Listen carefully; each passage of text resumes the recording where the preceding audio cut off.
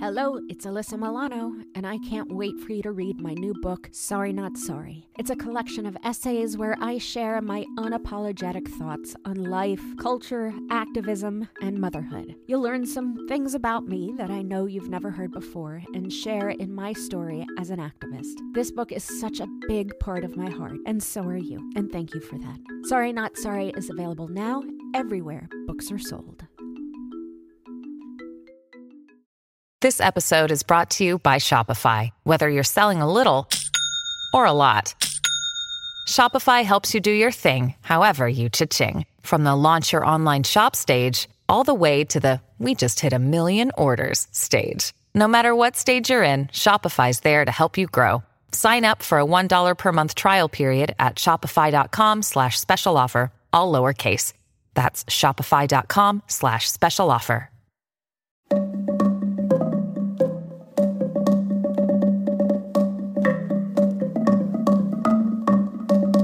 Hi, I'm Alyssa Milano, and this is Sorry Not Sorry.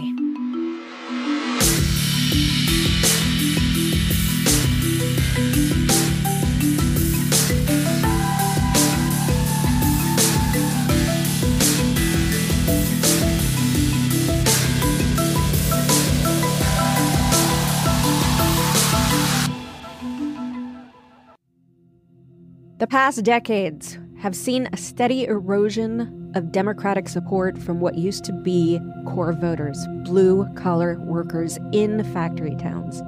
There are many reasons for this, and to explain what's happened and how to fix it, I've invited Mike Lux, founder of American Family Voices, on to discuss. Mike is a writer and thought leader, and as the co-founder of Democracy Partners, one of the most influential voices in progressive politics in the United States.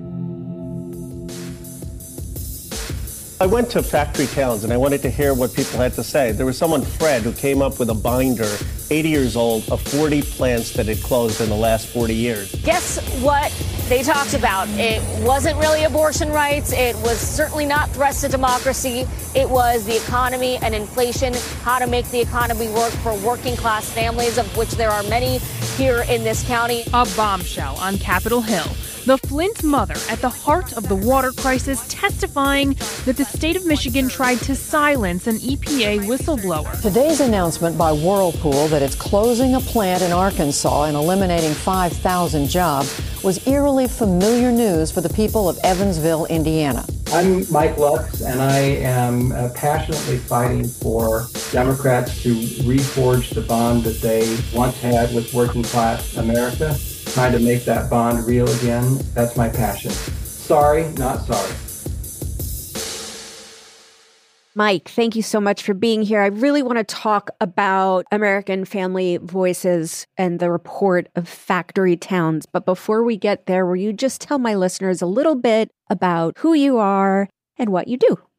My name's Mike Lux, and I have been a longtime political person. I grew up in the Midwest in a neighborhood where the high school was about 3 blocks from the biggest factory in town. And I moved to Iowa in the early 80s and was part of the labor movement in Iowa, the labor organizer there, political organizer. And at some point when you're in Iowa, you run into presidential campaign staff. So I ended up signing on to some presidential campaigns, and that brought me to Washington when Clinton won. And I worked in the Clinton White House for a few years and stayed in Washington, and have been doing consulting, and have been a writer, written a couple of books, and started one of the first political blogs in the country, and just stayed active in politics in a lot of different ways. That was all exhausting. I don't know how you're still doing it with such passion. Our circles overlapped in the advocacy space. Our side is good at really caring so much that we go to war with each other when we're all fighting for the same thing.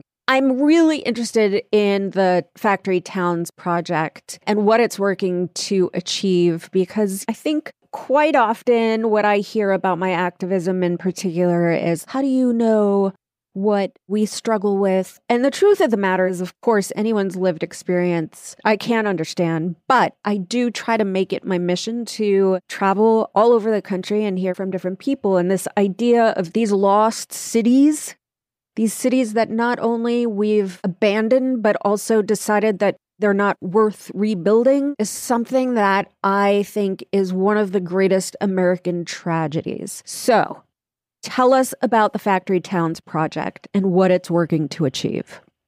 The idea of factory towns is, as you say, it's focused on communities, small to mid-sized towns and counties outside of the big metro areas. So in Ohio, say, rather than being focused on Cleveland and Columbus, we're focused on Youngstown, Akron, Dayton, Warren, places like that. Rather than being focused in Michigan on Detroit, we're focused on Flint, and so on down the line. And the idea is these are the towns that used to be the industrial heartland of America, where most of American products were made. And they have been hit harder than anybody else by deindustrialization, the offshoring of factories, the offshoring of work. They've been harder hit than any other demographic, than any other region by the opioid epidemic. I mean, in Ottumwa, Iowa, just to give you one example, which used to be a very strong union town, a very strong Democratic town. Most of its workforce was in factories. The factories started to close down. And I don't know if it's still true, but for several years at least, recently, the number one employer in town was actually a meth lab. So that it's scary. And these places have been hit with higher suicide rates, with higher mental health issues. When the financial crisis hit, and Wall Street, of course, came out of it fine, but it was towns like this that were devastated. And these voters, if you look at their attitudes, they still have feelings about old-time Democratic causes, but they feel abandoned. They feel cynical about politics. And so it's very hard to get through to them. And it's very easy for Republicans and frankly, right-wing nationalists to get into these folks' heads. And so we've seen that these places used to be hardcore Democratic, and we've seen them slipping away from us over the years. In northeastern Iowa, Democrats know their brand is in trouble. A cluster of Mississippi River counties mirroring the toxic national environment for Democrats in rural America. In 1992, Democrats won 51% of the rural vote. By 2016, that number was just 35%. It really started to accelerate after 2012. In 2012, at least the mid-sized towns in this category actually went for Obama by a net of about 100,000 votes. We studied Pennsylvania and the Midwest, not just the battleground states, but the entire region. And we want to go next into North Carolina and some southern and western states. But in our initial study was Midwest and Pennsylvania. And places that used to be 80% Democratic have started going to Trump and to Republicans. These voters have started to slip away after the trade deals of the 90s, which even though the Republicans all voted for him, they totally blamed Clinton for. But it's really started to accelerate after the Obama election in 2012 to the point where a lot of these counties that used to be so Democratic have now gone for Trump twice in the last two presidentials. Let's unpack that because I think it's important and we can use maybe Flint as an example. So what everybody thinks about Flint is that Flint was okay until the water crisis, which is simply not true. Because Flint was a city that prospered because of the factories, the auto industry. Those factories closed in roughly 1997. 90% of people who lived in Flint worked at the factories. So some of them didn't feel like they needed to graduate high school or further their education because they were going to just work in the factories. Those jobs in those days were pretty stable jobs and decent benefits, decent retirement plans. Absolutely. You could raise a family on a job like that. Then what happens, and this is what, we're seeing, is because of these lack of businesses, obviously these towns have less money to rebuild infrastructure or to look at infrastructure at all. We have corrupt politicians who basically decided to flip a switch. And then we have the Flint water crisis in 2015. We cannot ignore that these two things are directly related to each other. Factories close. There's no money going into Flint, no money coming out of Flint. They flip a switch and the water becomes off-gassed with horrible chemicals and lead. That is not unique to Flint, is it? Not at all. We see those kinds of patterns in town after town around the country and in that region. And by the way, there's a lot of water systems that have traces or sometimes more than traces of lead. There's a lot of water systems that have traces of other chemicals, as you were talking about. The infrastructure thing is such an important thing in people's daily lives.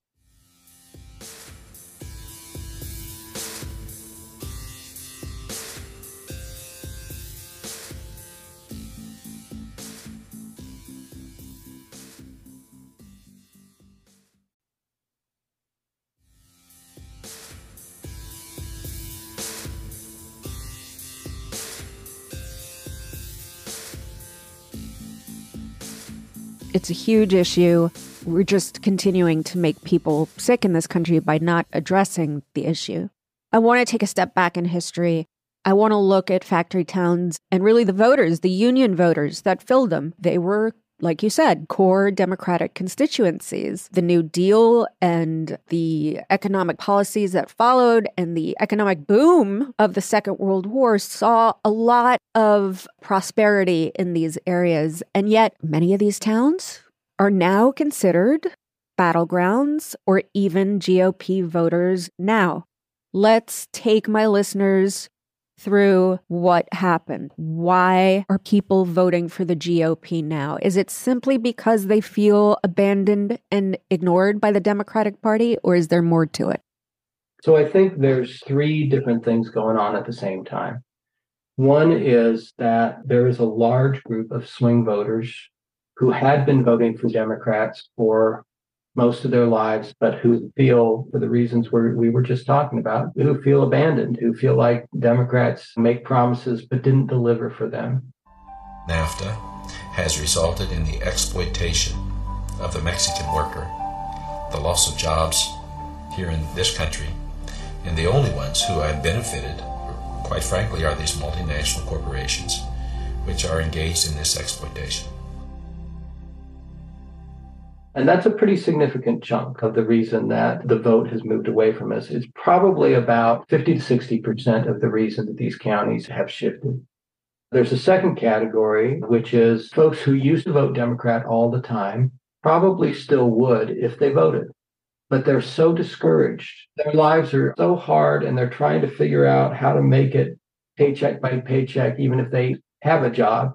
They're trying to figure out how to pay their health care costs. They're worried about, a lot of these voters are in their 50s, and they're worried about what happens when they retire because they have no retirement savings. They lost their pension years ago. And so they're just too discouraged, right, to get out and vote. And because they didn't see the impact on their lives with Democratic policies, they feel like, well, why bother to go vote at all?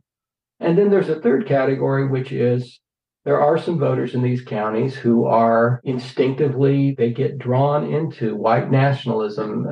They get drawn into the pernicious, terrible stuff that the Republicans push. And so there was a surge of Republican voters in a lot of these counties. Well, because the GOP told these union workers that, for instance, immigrants were taking their jobs. That's right. So a lot of voters said, okay, I have to be anti-immigration then. Who's the party that represents that? And so I think we have to always look at, and I don't know how we change it systemically, but we have to look at the fact that somehow the GOP continues to be a step ahead and continues to prey on people's fears. Yeah, their disinformation system is stunning, and they work the angles every which way. They take any quote, any half-assed fact, and spin it into this craziness. And sometimes they just plain lie. A lot of disinformation just isn't based on anything. It's just pure BS. So that's the piece of it, too, is that disinformation loop that is so powerful online is being pushed at these voters very hard. And we're also talking about counties where the old-fashioned news systems are breaking down. Newspapers are closing or laying off reporters or being bought up by hedge funds, which are squeezing all the money out of them and then dumping them. TV stations cover less and less political news and more just crime and traffic accidents. There's a phrase that's come about that is in reference to a lot of these towns, which is news desert, where people just aren't getting much news at all.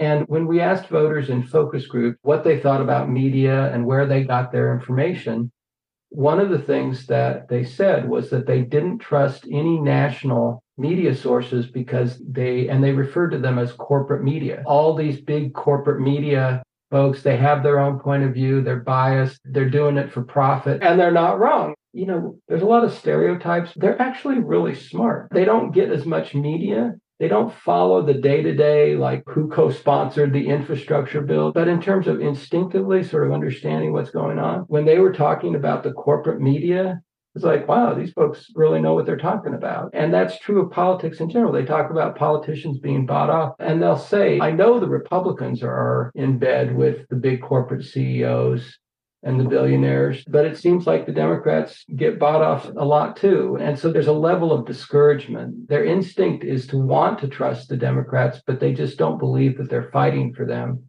or that they even remember them. Again, what we were talking about at the beginning of the show, they feel abandoned.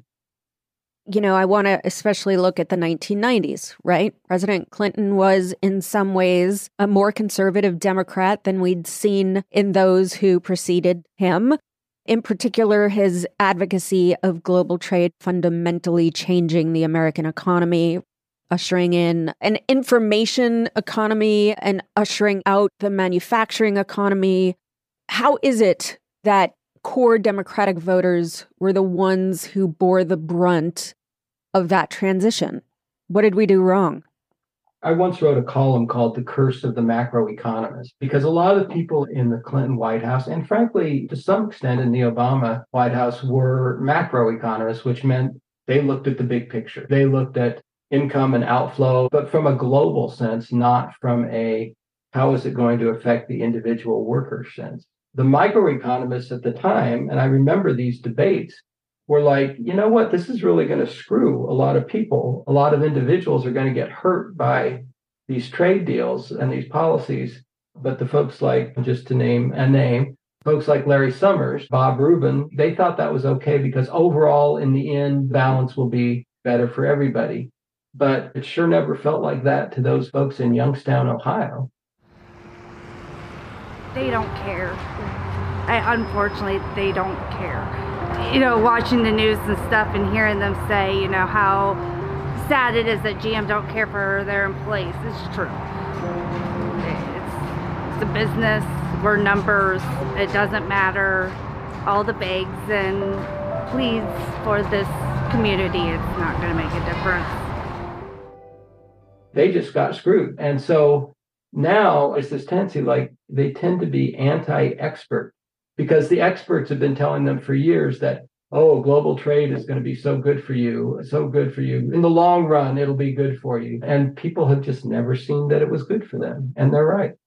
And moving down the timeline, right, then in the late 90s and early 2000s, the GOP, which was led by Newt Gingrich, and then George W. Bush and Karl Rove, really dug into the culture war issues as a way to attract voters in these former factory towns, again, mainly using fear. We saw anti-marriage equality amendments and abortion laws, for example, used as a turnout issue in states like Ohio and West Virginia, and they were successful.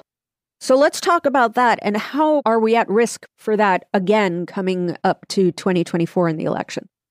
Every report has its share of bad news and good news.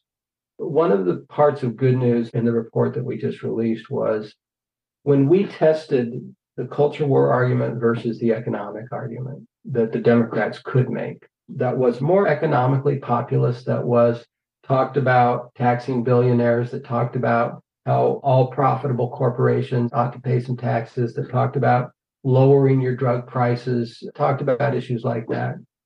Our economic argument beats their culture war argument handily.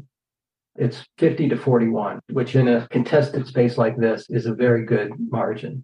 If it's straight up their economic argument about how Biden has failed, blah, blah, blah, versus ours, it's essentially a tie. And so we've got some work to do there, and we've got to keep pushing back on their economic frame. But if it comes down to Ron DeSantis' culture war versus Joe Biden's infrastructure bill and insulin at $35, we win that fight. And so that's one of the interesting dynamics with these folks, is that They hear some of the culture war stuff the Republicans are saying, but they think they've gone too far and that it's overreach. And like in one of the focus groups, actually more than one of the focus groups, people would be talking, they would hear the culture war argument about the people who were breeding people and blah, blah, blah, right, in our schools. They would be like, our local teachers aren't like that. We like our teachers. They would react against the sort of extremism of the right-wing culture war message. So if the Republicans are going to be all culture war all the time, I think we can win that fight as long as we're making the economic argument. I don't think we can ignore, though, that in President Obama's second term, support for the Democrats bottomed out in every factory town, right? The swing went from Obama winning in these towns by 100,000 votes in 2008 to losing them by 700,000 votes in 2012. That's a big difference, and I don't think we can ignore that. Can you define populism for our listeners? I think that is a term that gets broadly misunderstood and which is manipulated by people like Trump, who put on a type of performative populism when campaigning, but who really enact anti-populist policies. Let me first respond to the Obama thing. I think Obama and Hillary Clinton honestly spent too much time talking about how great the economy has been. And I think it really pissed off these working class voters. It didn't feel great to them. Their wages weren't going up. Their pensions weren't coming back. They didn't feel like the economy had been that good. And so when Trump was out there doing his right-wing version of populism, it really struck a chord with a lot of these voters. The way I would define, I think there is a right-wing version of populism. You talk about the elites being college professors, actresses, people like that, right? But the progressive form of populism is, okay, if big business is abusing you, we're going to take on those big businesses. If rich people aren't paying their taxes, we're going to tax them. If drug companies are charging you too much for your insulin, we're going to step in and say, no, we're going to lower their prices. That kind of populism to me is a populism that A, makes sense politically, but also B, is just the right thing to do. If you have too much market power, if you're a monopoly or a near monopoly, you shouldn't be abusing people, and government needs to step in and push back on that. And I think that is a good democratic message that will appeal to not just people in these towns, but I think more generally. The ability to shop for the best deal is fundamental to a free market economy. Yet for years, many people in apartment and office buildings have been stuck with only one option for internet. Service providers have unfairly locked out competitors by securing exclusivity agreements with landlords. Tenants are trapped into one choice for broadband, whether they are getting a fair deal or whether they're getting ripped off. Allowing big corporations to gatekeep the market is not healthy capitalism. So American Family Voters did some polling in factory towns. What did that polling reveal? As you can imagine, it's complicated. On the one hand, Biden is doing a little bit better in these counties certainly than Hillary did, or even than Biden did in 2020. That was a good sign. Another good sign was that voters in these counties still tend to be more on the progressive populist side as opposed to the right-wing populist side. I mentioned the 50-41 number on the Democratic message versus the culture war message. But there are also clearly some challenges. The Democratic brand is a damaged brand. People think that Democrats are ineffective. They think Democrats don't care that much about people like them. And so we have work to do in these counties. We have to pay much more attention to these counties than we have been. We just need to do a better job, and we need to start early. And the folks in these counties, I will tell you, when you play them ads in focus groups, they'll be like, yeah, I like that ad, but I don't believe it, because they've heard so many things. They're so cynical about politics, political parties. And so we have to start early, and it has to be organizing and personal connection and not just talking down to them with TV ads or stuff from the top.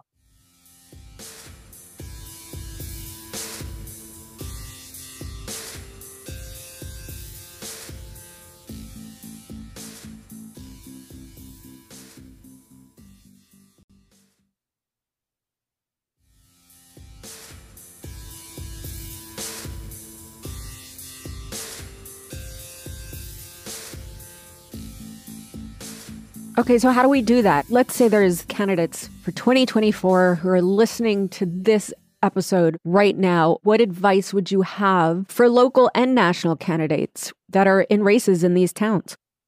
One bit of advice is, as I said, get in there early, get in there right now, start showing up in these places that a lot of times politicians don't show up in anymore. So I think that's part of it. I think part of it is we need to rebuild a sense of community in these places. These voters are hungry for a connection. They've had the years of COVID isolation. They've had years of feeling like nobody's paying attention to them, whether it's through classic sort of community organizing, door knocking. I think we need to be doing more just events that bring people together. I like history, and I'm a big fan of the old Chautauqua style movements where you got people together to have fun, to maybe have some music, maybe have a comedian, maybe you have booths of healthcare providers that can tell people how best to get better healthcare, or you have other kinds of services provided. I also think we need people in the communities, whether at events or door to door, that are showing people how to get what's due them because of the laws that the Democrats just passed. How do you get that new factory job that's coming in the solar plant? How do you make sure that you're getting lower insulin prices or lower drug prices if you're on Medicare? How do you sign up for new benefits that are available to you because of some of the different legislation that's being passed? The biggest secret to our electoral and policy success? We actually talked to people and built relationships. Every single day of our first campaign, I drove down dirt roads, knocked on doors, and talked to people who had said they'd never been contacted by a Democrat before. These dirt roads were a huge abandoned space for a new politics to emerge. I think the biggest lesson that I learned is the act of listening. And it sounds so simple, and I think it's a skill that I have learned throughout the 20,000 doors that we've knocked in the past 2 cycles. How do you get the new job built, rebuilding the highways, right? I like this phrase that someone mentioned to me recently. We got to meet people where they are, and we got to meet people everywhere they are. We have to get into the community and rebuild those ties, rebuild those bonds with people. One of the things that I think needs to be said here is that candidates just can't promise to do things that these voters want without following through, right? Our party really needs to govern in a way that addresses the voters' need. And I really think West Virginia is an example of how the Democratic Party blew it with similar voters in the mining industry. When much of our mining production went overseas or otherwise closed out in the state, we promised new economy in jobs, but never delivered on that promise. And it doesn't do a miner any good to be trained in computer coding if tech companies are all in California. So how do we hold the party accountable? How can we be sure that our party, the Democratic Party, keeps its promises to workers in factory towns? I think you just hit the nail on the head. Part of what we need to do is not just pass laws, but implement them in a way that actually benefits working people and working people in places that normally don't see the benefits. So many times you pass a bill and then either some administrator or maybe some local official isn't using it to actually benefit working people.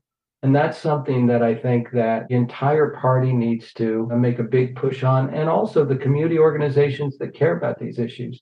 I would be thrilled if local advocacy organizations, if local community organizations would spend so much time this year. How are we implementing the infrastructure bill, right? How are we implementing the Inflation Reduction Act, which is a nice title, but how is it benefiting real people in real communities and not just people at the top? And that's got to be a real focus, I think, for anybody who cares about both these communities, but also the Democratic Party.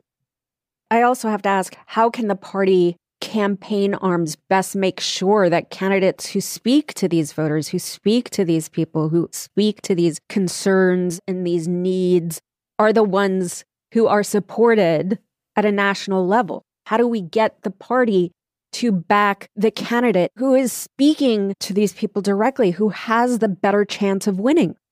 You raise a great question. And I think part of my mission in starting this whole project was to get Democrats focused on what we need to do to rebuild these ties to these communities. And part of that is, as you say, picking the right candidates. I give you an example, 2022 race, right, in Pennsylvania. John Fetterman so clearly had the back of these kinds of communities. He was the mayor of one of these small towns. He believed in it. His persona was all about it.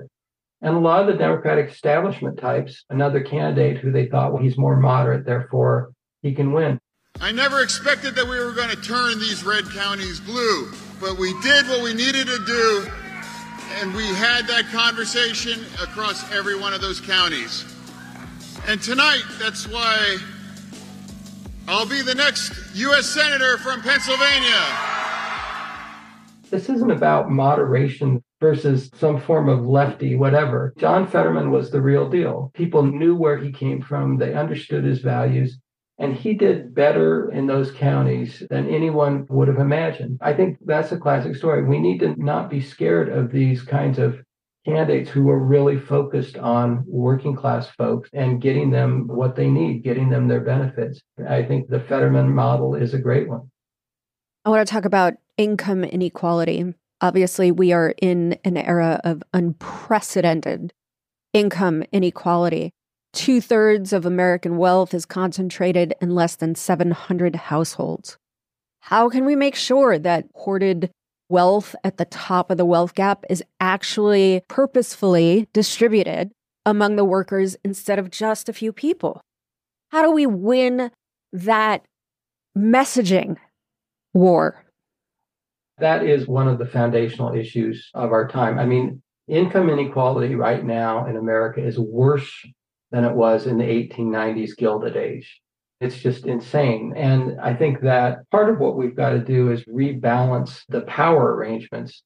People will say, why are you so big on antitrust? Why are you so big on breaking companies up? And the answer is power. If companies get too big, if certain people have so much money, it changes the power dynamics, and it means that workers get less. It means that communities get screwed. It means the counties I've been studying get screwed. And so we have to change the power dynamics so that unions are stronger, so that nonprofit groups that care about these issues are stronger, and also so that there's more competition in the marketplace so that Amazon doesn't get obscenely wealthy just based on they just own that market, right?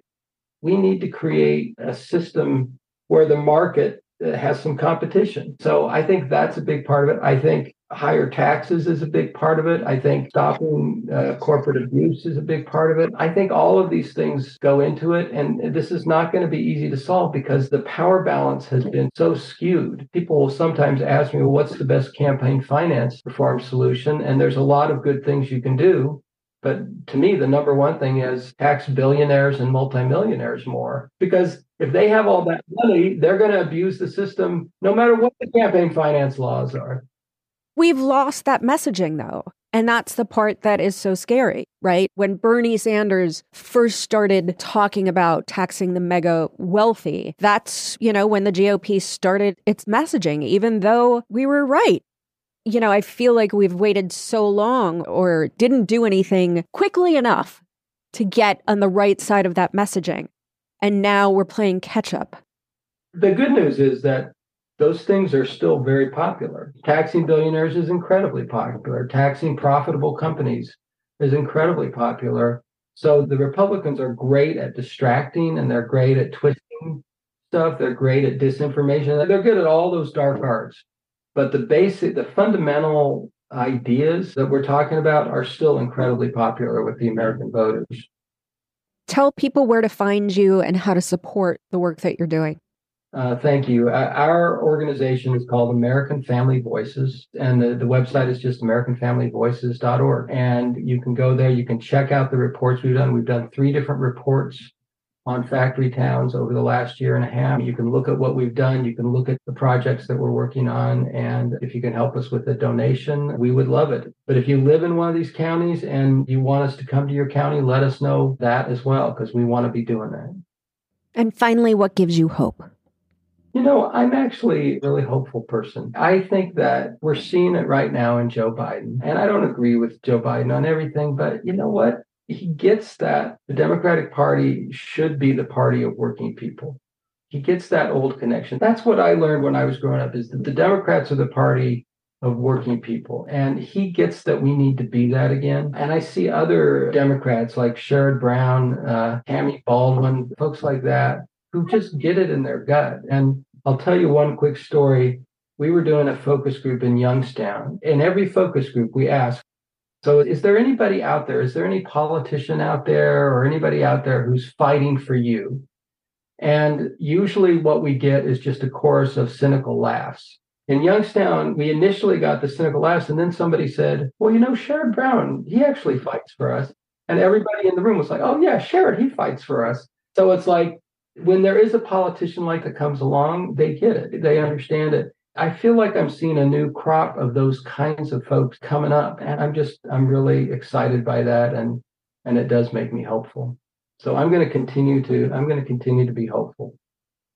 Mike, you give me hope. Thank you for all you do and for being a part of the podcast. Thanks, Alyssa. I appreciate you so much.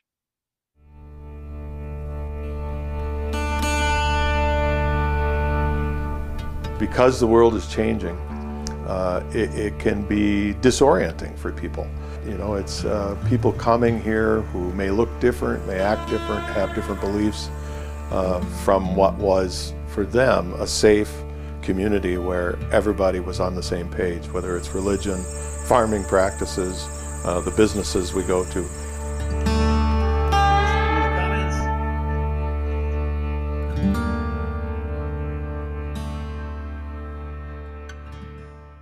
I will tell you what, as Democrats, we blew it with our core voters when it came to how we rolled out free trade in this country.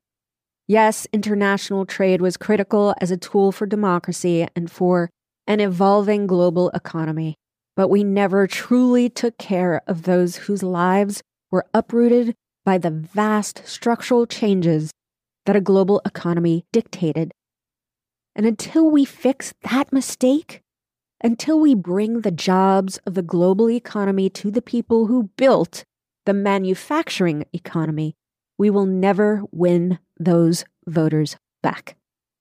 We saw a glimpse of the possibilities of this when, because of President Biden's strong support for unions and his own blue-collar sensibilities, Democrats were able to build a wall against the false MAGA populism in 2020 and take the White House. But without following through on the promise of that election and the faith of those voters, we're in real jeopardy in the years to come. There's room in this country for information economy workers and factory towns. The core values of the Democratic Party are the values of Americanism. But until we govern like it, we'll have nothing but room because factory town voters will not be under our tent.